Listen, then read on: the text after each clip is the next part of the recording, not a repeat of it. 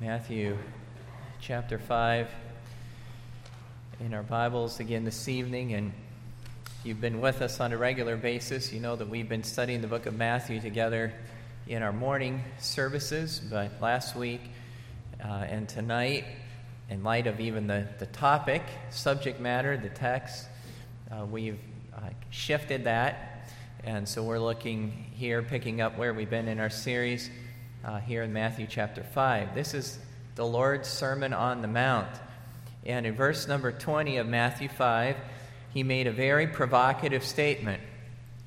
He said, "For I say unto you, that except your righteousness shall exceed the righteousness of the scribes and Pharisees, ye shall in no case enter into the kingdom of heaven." And that was provocative because the scribes and Pharisees in that day were the most externally religious and respected men. So what kind of obedience could there be that was greater than theirs, that exceeded theirs? And one answer to that question is that the righteousness God demands is not just external letter of the law. Some thought that if they had not murdered someone, then they could not possibly be guilty of unrighteousness when it came to the sixth commandment. But Jesus said in verse number 21, "Ye have heard that it was said by them of old time, Thou shalt not kill."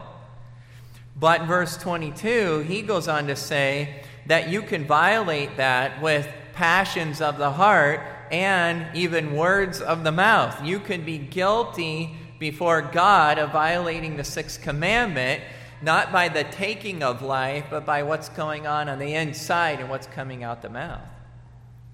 And in a similar way, some of those Pharisees and the common people as well thought that if they had been if they had not been physically unfaithful to their spouse, then they could not possibly be guilty of unrighteousness when it came to the seventh commandment. Sixth commandment, thou shalt not kill. Seventh commandment, thou shalt not commit adultery. But again, Jesus taught, verse 27, you've heard that it was said by them of old time, thou shalt not commit adultery. But I say unto you, whosoever looketh on a woman to lust after her hath committed adultery with her already in his heart. So the seventh commandment could be violated by what's going on in the heart as someone looks with desire. And in addition to that, Jesus makes a second application of this same seventh commandment when he says in verse number 31, if you'll look there, it hath been said, whosoever shall put away his wife, let him give her writing of divorcement. But I say unto you that whosoever shall put away his wife, saving for the cause of fornication, causeth her to commit adultery. And whosoever shall marry her that is divorced, committeth adultery. So Jesus is saying, here's a second way the seventh commandment can be violated. Adultery is not just somebody being unfaithful, physically unfaithful to the spouse they are married to. Adultery includes looking with unlawful desire. And adultery also includes divorce that contributes to remarriage. And Jesus said twice in this verse that that is adultery. Now, I do want to point out an underlying kind of cultural phenomena that must be kept in mind for this pronouncement of Jesus to really kind of grip us and be understood. In every culture that I've been able to read about that any historian has commented on, divorce typically grants the right for remarriage. And it assumes the probability of remarriage. And that's why Jesus said, again, if you look at it in verse 32, that if a man puts away his wife, he causes her. The middle of the verse. I say unto you, I'm going to skip over the exception for a second, that whosoever shall put away his wife causeth her to commit adultery. And that word cause is used hundreds of times in the Scripture to refer to making something happen, setting something in motion. It's actually used to describe God's creation of the world. and to describe some of his other works where he had a definite purpose in mind, a stated outcome, and he set it in motion to accomplish it. So Jesus is teaching here that when a man divorces his wife, he is creating an atmosphere where in all likelihood she's going to marry again, and by doing so will be committing adultery. And the fact that remarriage after divorce is an act of adultery is actually the plain statement of multiple other texts as well. We looked at those last week, so I'm not going to turn there again. Hopefully you have notes in your margin here. But Mark chapter 10, Luke chapter 16, Romans chapter 7, all of those, again, restate and in crystal clear terms that remarriage after divorce is an act of adultery. 1 Corinthians 7 declares that if an unbelieving partner departs while the believing spouse is not under bondage or, as it were, liable for divorce, the two options that are still on the table are to remain unmarried or be reconciled to their spouse. All right, so those statements are so clear, okay, and straightforward. But even with those statements repeatedly and seemingly clear, singleness after divorce was in that day, and it really is even in our day, so much in the minority, almost to the place that it was unheard of, that Jesus could say when a man puts away his wife, he's creating an atmosphere of adultery, and he's making himself liable to breaking the seventh commandment. Right now, while all of that is just taking his words at face value, there is an expression here in our text. It's repeated again in chapter 19 of Matthew, and it has been interpreted remarkably different by Bible readers and Bible teachers. The expression here in Matthew, chapter 5, and verse number 32 is saving for the cause of fornication. Notice again, I say to you that whosoever shall put away his wife, saving for the cause of fornication. All right? That same expression in Matthew 19 is translated, except it be for fornication. All right? And that expression, except it be for fornication, is what has given rise to this clause being labeled the what clause? Anybody know? The exception clause. All right? What is the exception referring to? And some have, under the weight of sympathetic feelings for those in hard marital situations, some have interpreted this expression as if it refers to really nearly any so-called big offense of any kind. I know of a good man who, as a consistent pattern, has been marked by careful Bible study, but has added into this expression, and it blew my mind when I understood it, but he has added into this expression even something like emotional abandonment, and told a woman who felt like she was being grievously neglected, and from what I could tell from a distance, she was being grievously neglected by her husband, but counseled her that because she had been so grievously neglected, she had the right to divorce and remarry. Now, I just cannot see. I listened, again, from somewhat of a distance and a little bit of engagement in it. I've listened to others talk about counsel they have received. And then I go back to the Scripture, and I just say, I can't see how that is giving weight at all to the words Jesus spoke. All right? Jesus didn't say, right? He did not say, except, of course, she's not giving you the attention that you think is right in marriage. Then, okay, you're free. Or anything of the sort. So whatever we do with the exception clause, we actually have to wrestle with, what did Jesus say? And not load in and dump in a bunch of other stuff that comes nowhere close to the words that Jesus spoke, and the Spirit of God has obviously superintended to be written here. Now, some that are attempting, from my perspective, to give much more weight to the words that Jesus spoke have suggested that we focus on the term fornication and note that it is not adultery. All right, if you look again, whosoever shall put away his wife, saving for the cause of fornication. They have kind of seized on the fact that there is a Greek word for adultery, and that is not used here, and that this is the word, most general term from which we get the whole idea of pornography and everything that would be in that arena. Okay? And what they comment on is that something unique is going on here. So they would suggest something like there must be a type of fornication that fits the setting that wasn't adultery. Right? That's the suggestion some have made. Now, adding to that observation is the fact that the exception, and what I'm about to tell you is not just somebody else's interpretation, attempt to wrestle through it. What I'm about to tell you are the facts. Okay? The exception clause, as we're referring to it, looking at it here, is only mentioned here in Matthew. Okay? When you go to Mark's straightforward statement has no exception. When you go to Luke's straightforward statement has no exception.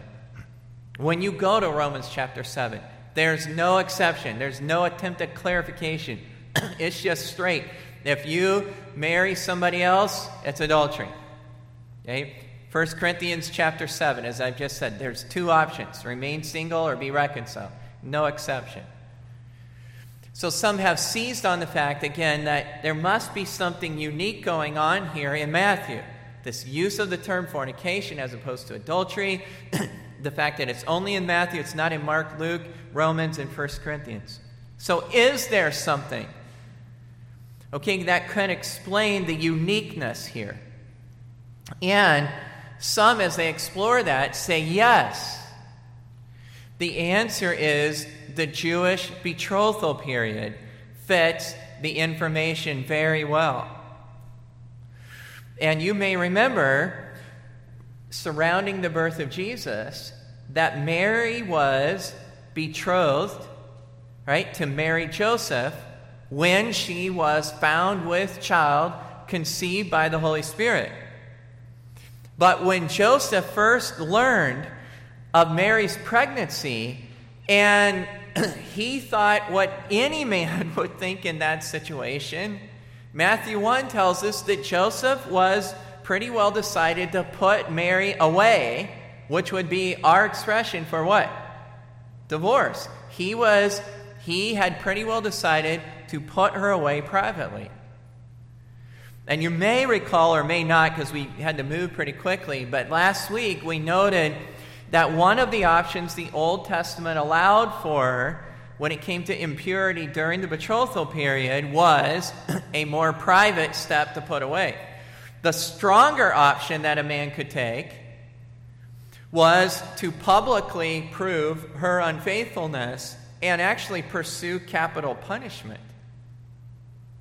But Joseph had pretty well concluded to take the most merciful course of action. All right? But even the most merciful course of action called for divorce to end the betrothal period. Okay, now, there is indication, we have seen it already in our series, that Matthew's record of the gospel was written in particular to a Jewish audience that maintained this kind of a practice. Okay? Mark was written primarily to a Roman audience. Luke, primarily written with a Greek audience in view. Okay? And those cultures did not practice the same idea as Jewish betrothal. Right? So if this interpretation is accurate, then the exception clause had reference to one particular practice of one particular culture, and that was to unfaithfulness during the betrothal period that was practiced by the Jews. Okay, now, this is the position of very conservative fundamentalists, right? All the way to what I might even call more moderate fundamentalists. Okay? And this is actually the position of some that would not label themselves fundamentalists at all. Okay, but wrestle with the passage. Okay?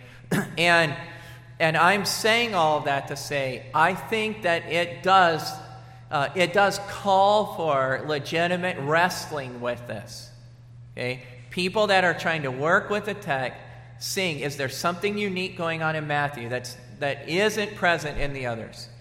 And then go back and actually can cross-reference to Matthew chapter 1 and all of what took place with Jesus, have landed at what Jesus is saying is the only time where divorce that presents the case for remarriage in all likelihood, and all of that being committing adultery, is when you take a step to put away because of unfaithfulness in the betrothal period.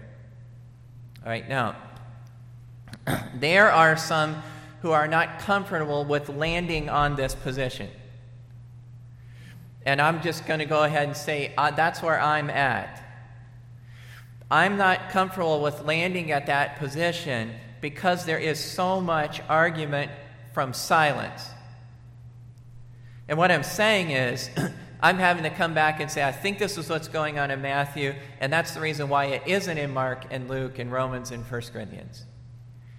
And we don't have anything in the scripture text to actually confirm that that's what Jesus said. And I have to look to a fair amount of extra biblical historical data. Okay? And I have been in ministries and served in ministries and been under men that held to that position, and I'm thankful for them. And I support it in every way. But when I had to wrestle with it myself, I just was like, again, there's arguments from silence, extra biblical records that have to go into there. And so I do come back to still wrestling with what's in the text. And it is interesting that the word fornication is used, except it be for fornication. Why not just say that the only time where you're not committing adultery is when your spouse has already committed adultery? And because they've already committed adultery and broken the marriage covenant, that's why you're not responsible. Okay? There is something that seems to be going on with this use of the word fornication.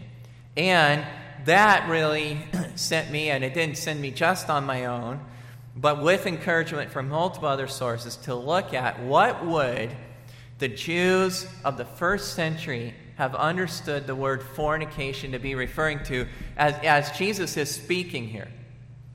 Okay? And when you first start to just look at the word, okay, the word involves sexual sin that could range all the way from really even pornography up to a single act of unfaithfulness, all the way to a repeated, unrepentant lifestyle that essentially amounts to something like harlotry. Okay, the word can be used for all of that. But the Jews at the time of Jesus were not typically reading the Hebrew Old Testament. Okay?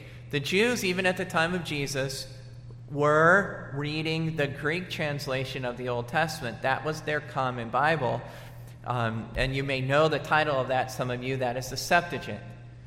Okay? And I want to have you turn back to Genesis 38, and we want to turn to the first time that term is used in our Old Testament, so that the word we're talking about here, porneia, how was that word used in the Greek translation of the Old Testament Scripture? And we're going to look at the first usage, and it's found in Genesis 38 and verse 24. And it came to pass about 3 months after that it was told Judah, saying, Tamar, thy daughter-in-law, hath played the what? Hath played the harlot. Now it's interesting that in this translation, they have taken the Greek term porneia and translated it as harlot. Now, as soon as you hear harlot or harlotry, I think you recognize that as not being a one-time act, but something that is of a repeated nature. All right, now, I'm not going to walk through reference after reference. I have a friend that took 4 months outside of his own normal pastoral responsibilities. He took 4 months with all of his extra discretionary time to study every occurrence of the word porneia in that Greek version of the Old Testament. Then his conclusion was that this word referred to unlawful intimacy that was habitual and constant. Right? Some of you know the name of Dr. Randy Yeagley. Dr. Yeagley has recently retired. But he defines the term as habitual, unrepentant, unlawful intimacy. Okay? So he has stated in writing, again, what my friend discovered just looking at every reference, and I have looked at a number of those to see it for myself. But what these several and others have concluded is that the Septuagint uses the term to describe, Dr. Yeagley says it this way, outrageous promiscuity on the part of a spouse. All right, now why is that significant? Well, that is different than a spouse being involved in an adulterous relationship that they later repent of. Right? This is talking about a flagrant, hardened lifestyle from which a spouse will not turn. Now, what is very interesting about the use of the term, as I'm talking about at this point, is that this is the very reason that God spoke figuratively of divorcing Israel. I'm not going back now to Jeremiah, but I'm reading in Jeremiah now. It was just over a week ago that I was in Jeremiah chapter 3. And in Jeremiah chapter 3, God said, he portrayed Israel as if she was his wife and she had broken the covenant and he was putting her away. And it wasn't merely adultery. God actually refers to it as prolonged, unrepentant harlotry. And for that purpose, God was putting away his own wife as he portrays Israel in that covenant relationship to him. Now, additional potential support for seeing this idea in our text is the viewpoint of some of the prominent voices in Christianity in the first several centuries after Christ. And I say potential support because those men did not write under inspiration.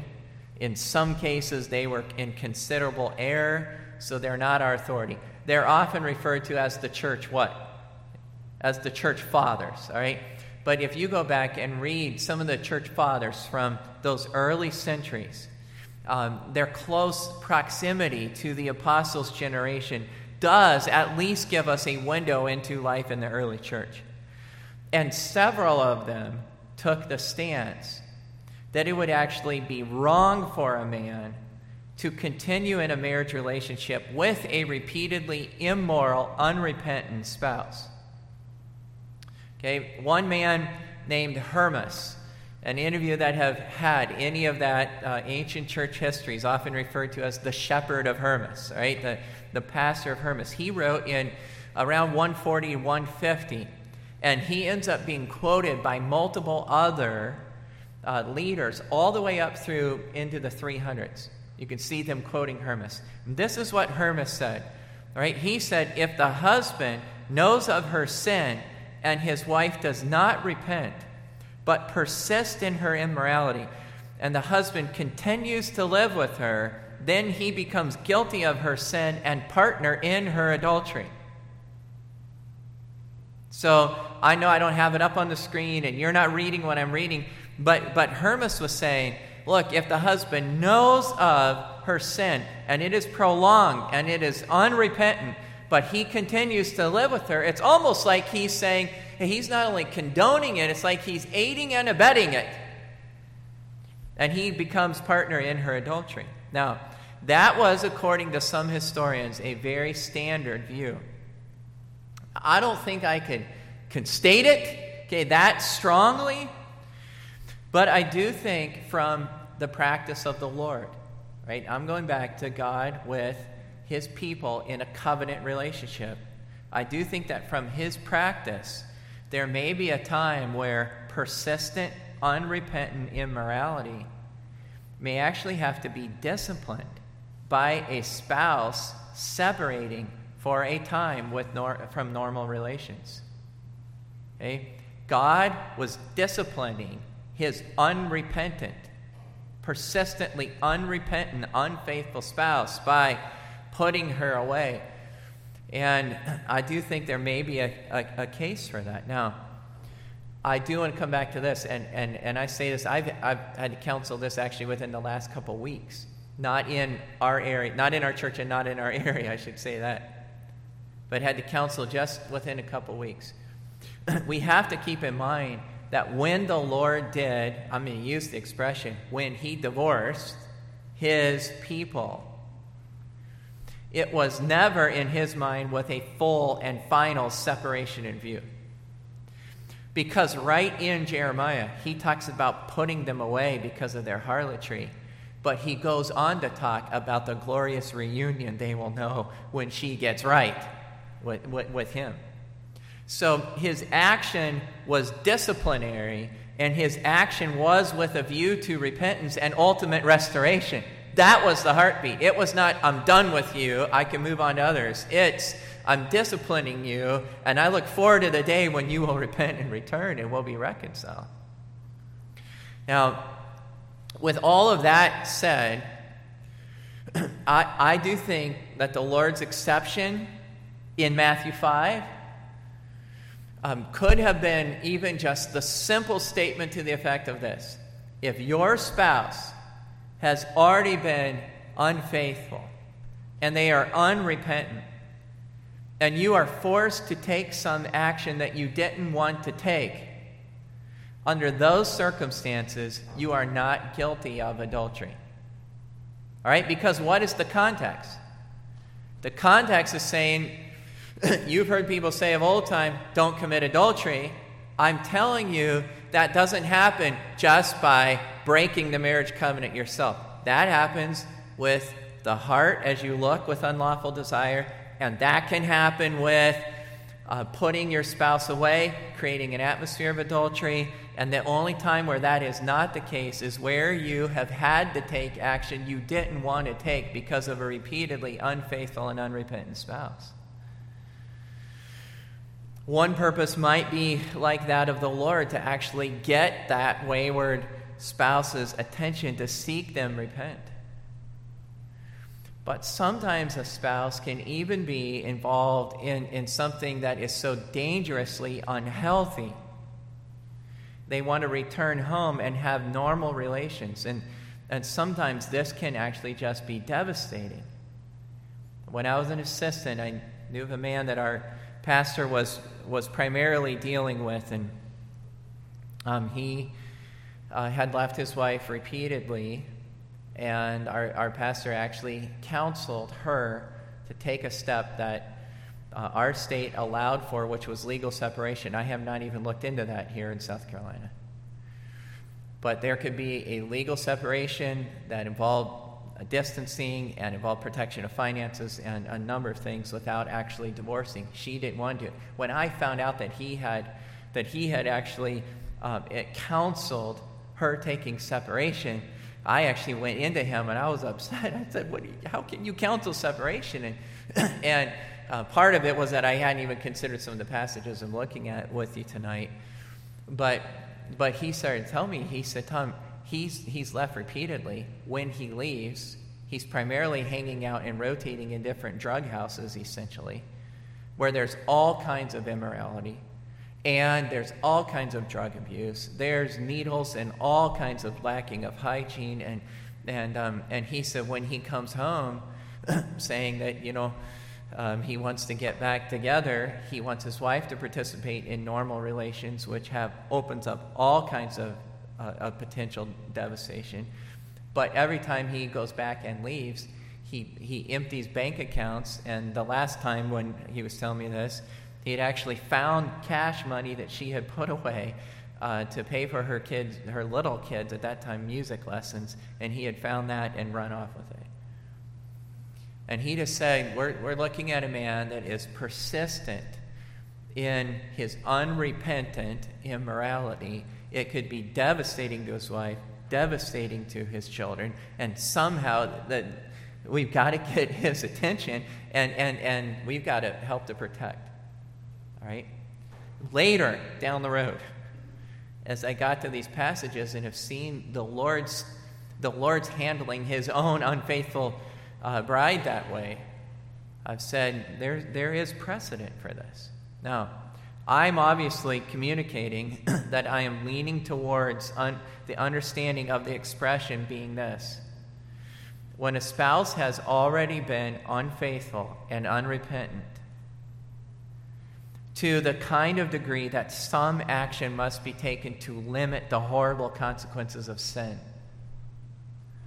then you aren't, if you're the one that has to say, look, we've got to have separation, or if it calls for it, divorce, if you have to take that step, you aren't committing adultery. They have already been adulterous by their own activity. Okay, now, if all of this is difficult to follow, okay, where we're landing, here is where there is significant application to how we counsel people in our day.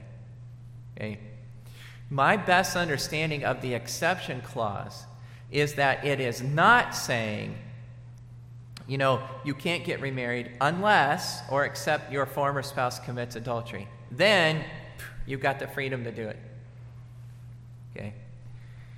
The exception clause is saying anytime you initiate separation and or divorce, you're guilty of adultery unless and except in situations where you are forced to take that action because of the habitual unrepentant immorality on the part of the spouse. All right, now, I know people are not thinking that way. You're not thinking as lightly as I'm going to state it right now. Okay? But the exception clause is not your ticket to remarry. Okay? The exception clause is saying the only time you're not guilty of adultery in initiating a separation is when you are forced to take that step because of the extended, unrepentant immorality of a spouse that really is putting perhaps other lives in jeopardy and needs to be woken up to their sin. Right now, I do have to underscore tonight an observation that we've already alluded to, and that is that no matter what direction someone does go with the exception clause, maybe somebody does come back to the betrothal, maybe somebody finds a way that I have not seen in the Bible to kind of dump a bunch of other offenses in here. Okay? Or maybe somebody that is genuinely wrestling with the words and just says that even a single adulterous act grants the right to divorce. Right? I'm raising all those that are at least wrestling with the passage, right? No matter where you go with the exception clause, what I can't find is any scriptural statement that says, go ahead, you have allowance and even encouragement to remarry after divorce. Okay? I can't find that anywhere. And I mentioned last week, I've been in that situation. Okay, as a son, watching one parent remain single and another parent remarry. And had to wrestle through, is there any scriptural encouragement to that and or even allowance? Now, If someone were to then say to me, Pastor, I'm not trying to get out of anything. I'm not trying to get around anything. I just want to know the mind of the Lord. I was married. I'm now divorced. And my former spouse has already remarried. There's no possibility of reconciliation. Okay, what would the Lord's mind be for me? Okay, you follow that? I was married. I'm divorced. My former spouse is already remarried. There's no possibility of reconciliation. What would the Lord's mind be for me? And I just want to look at a couple, if you will, case studies and try to answer them. Go back to Matthew chapter 5. And while you're turning there, let me just mention the first scenario. And that is, what if you are not unfaithful to your spouse, but he or she was tired of you for whatever reason and put you away? All right? And you are what is often referred to as the what party? What is that often? The innocent party. Okay? If someone is, I'm going to use that, no one is completely innocent, right? But relatively, in the sense that we're talking about it, if you are the innocent party, would there be anything wrong with you getting remarried? Well, again, look here in Matthew chapter 5 and verse 32. I say unto you that whosoever shall put away his wife, saving for the cause of fornication, causeth her to commit adultery. And whosoever shall marry her that is divorced committeth adultery. All right, so again, you can see in those statements what I've said, the assumption that in culture after culture, divorce grants the right, almost the expectation of remarriage. But Jesus is here declaring that a woman put away from her husband. And I'm going to say in this case, the woman is the innocent party. The woman put away from her husband who remarries is committing what? What does he say? Causeth her to commit what? Causeth her to commit adultery. So the answer is, yes, it would be wrong to get remarried. The Lord calls it adultery. All right, now, what if you have never been married before? I'm moving to another case. What if you say, I have never been married before, and I'm considering marrying someone who was previously married, and they were put away as an innocent party? Okay, would it be wrong for me to marry her, or a lady to marry him? And again, I think the answer is pretty clear. If it's wrong for the innocent party to remarry, then, logically speaking, you'd have to conclude it as wrong for you to marry that innocent party, right? But again, I think Jesus just takes the extra step to nail that down when he says, not only do you cause her to commit adultery, but look at it in verse 32, whosoever shall marry her that is divorced committeth adultery. So he's saying, even if you've never been married before, but you are marrying a divorcee, her spouse is still alive, you're committing adultery by doing so. What if my spouse was repeatedly, unrepentantly unfaithful, and I was forced to take steps of separation? Right? And hopefully we're connecting to the interpretation of the exception clause that I understand to be most in keeping with the Scripture.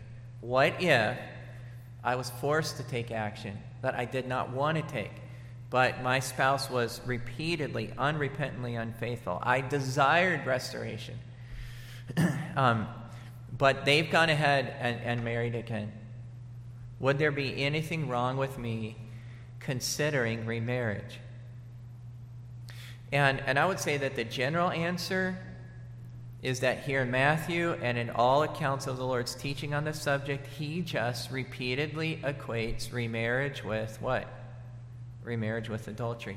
Romans 7 is the same thing. But I want to have you go to 1 Corinthians 7. I alluded to it earlier tonight. We actually had taken note of it last week as well. But I want to see the same truth stated in a little different way.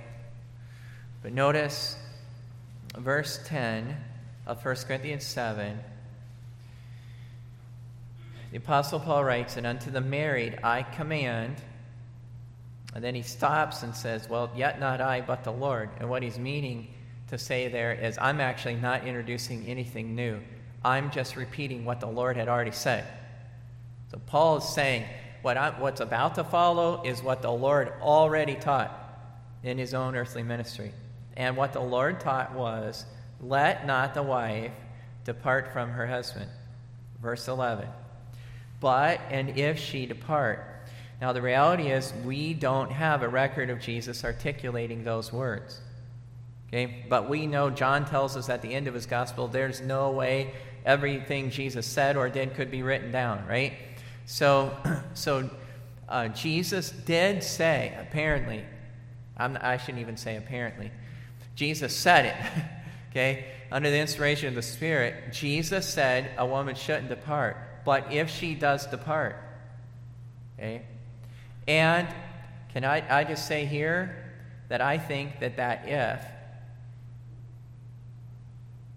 actually fits the fact that a woman might be forced to take separation by a persistent, unrepentant immorality on the part of her husband.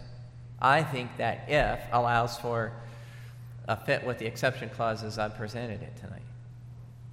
All right? But whatever the if is, a woman should not depart, Jesus said. If she does depart, if for any reason like that she departs, what are her options? Look at it. Let her remain what? Unmarried, or be reconciled to her husband. And then again, he adds, no man ought to ever put his wife in that kind of situation. All right, so Paul is saying that Jesus' teaching on the matter. So honestly, if you scheduled a counseling appointment with Paul, and you said to Paul,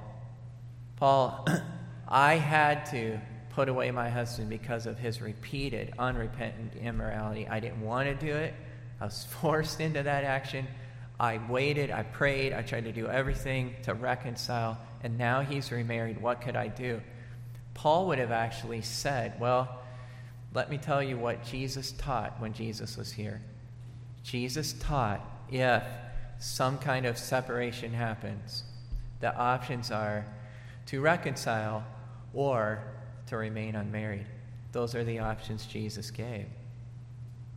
And again, the explanation for why that is the case is Romans chapter 7, remarriage while a spouse is alive is adultery. Now, someone asked, is there going to be a part 3? I was hoping not, but I think there is, okay? Because I'm not answering all the questions. And at some point we could be overload in what our minds are able to handle. But I do want to wrap up this tonight with my own mother's testimony. Years ago, a pastor in another state asked me if I thought my mother would be willing to speak to a lady that was in this kind of situation. She had been put away. She was, for everything he knew and other people knew, to be an innocent party. She wanted reconciliation, but her husband remarried. That was off the table, and now a man had expressed interest in her. And she had at least one child. I can't remember if there was more. And he asked me, would my mom be willing to talk to somebody? I actually said, I don't know. I've never asked her. I can tell you that my mom went through very difficult years if not a decade or more. And I just didn't know she was, how she felt about communicating. I asked my mom, and she said, let me pray about it. And a little while later, I got a letter from her, and she said, this is some advice I gave to another lady in the same situation. And she said, I don't know if Pastor, she mentioned his name, would want me to communicate this way. Actually, when I read it with tears. I put it in my file labeled Testimony from Mom of God's Grace. So here's some excerpts from it. She wrote, I don't know how much you know of my situation. I'm a divorced woman like you, whose husband left, got a divorce, and gave me no choice. I was not much older than you are when this happened to me, and I had 2 children to raise.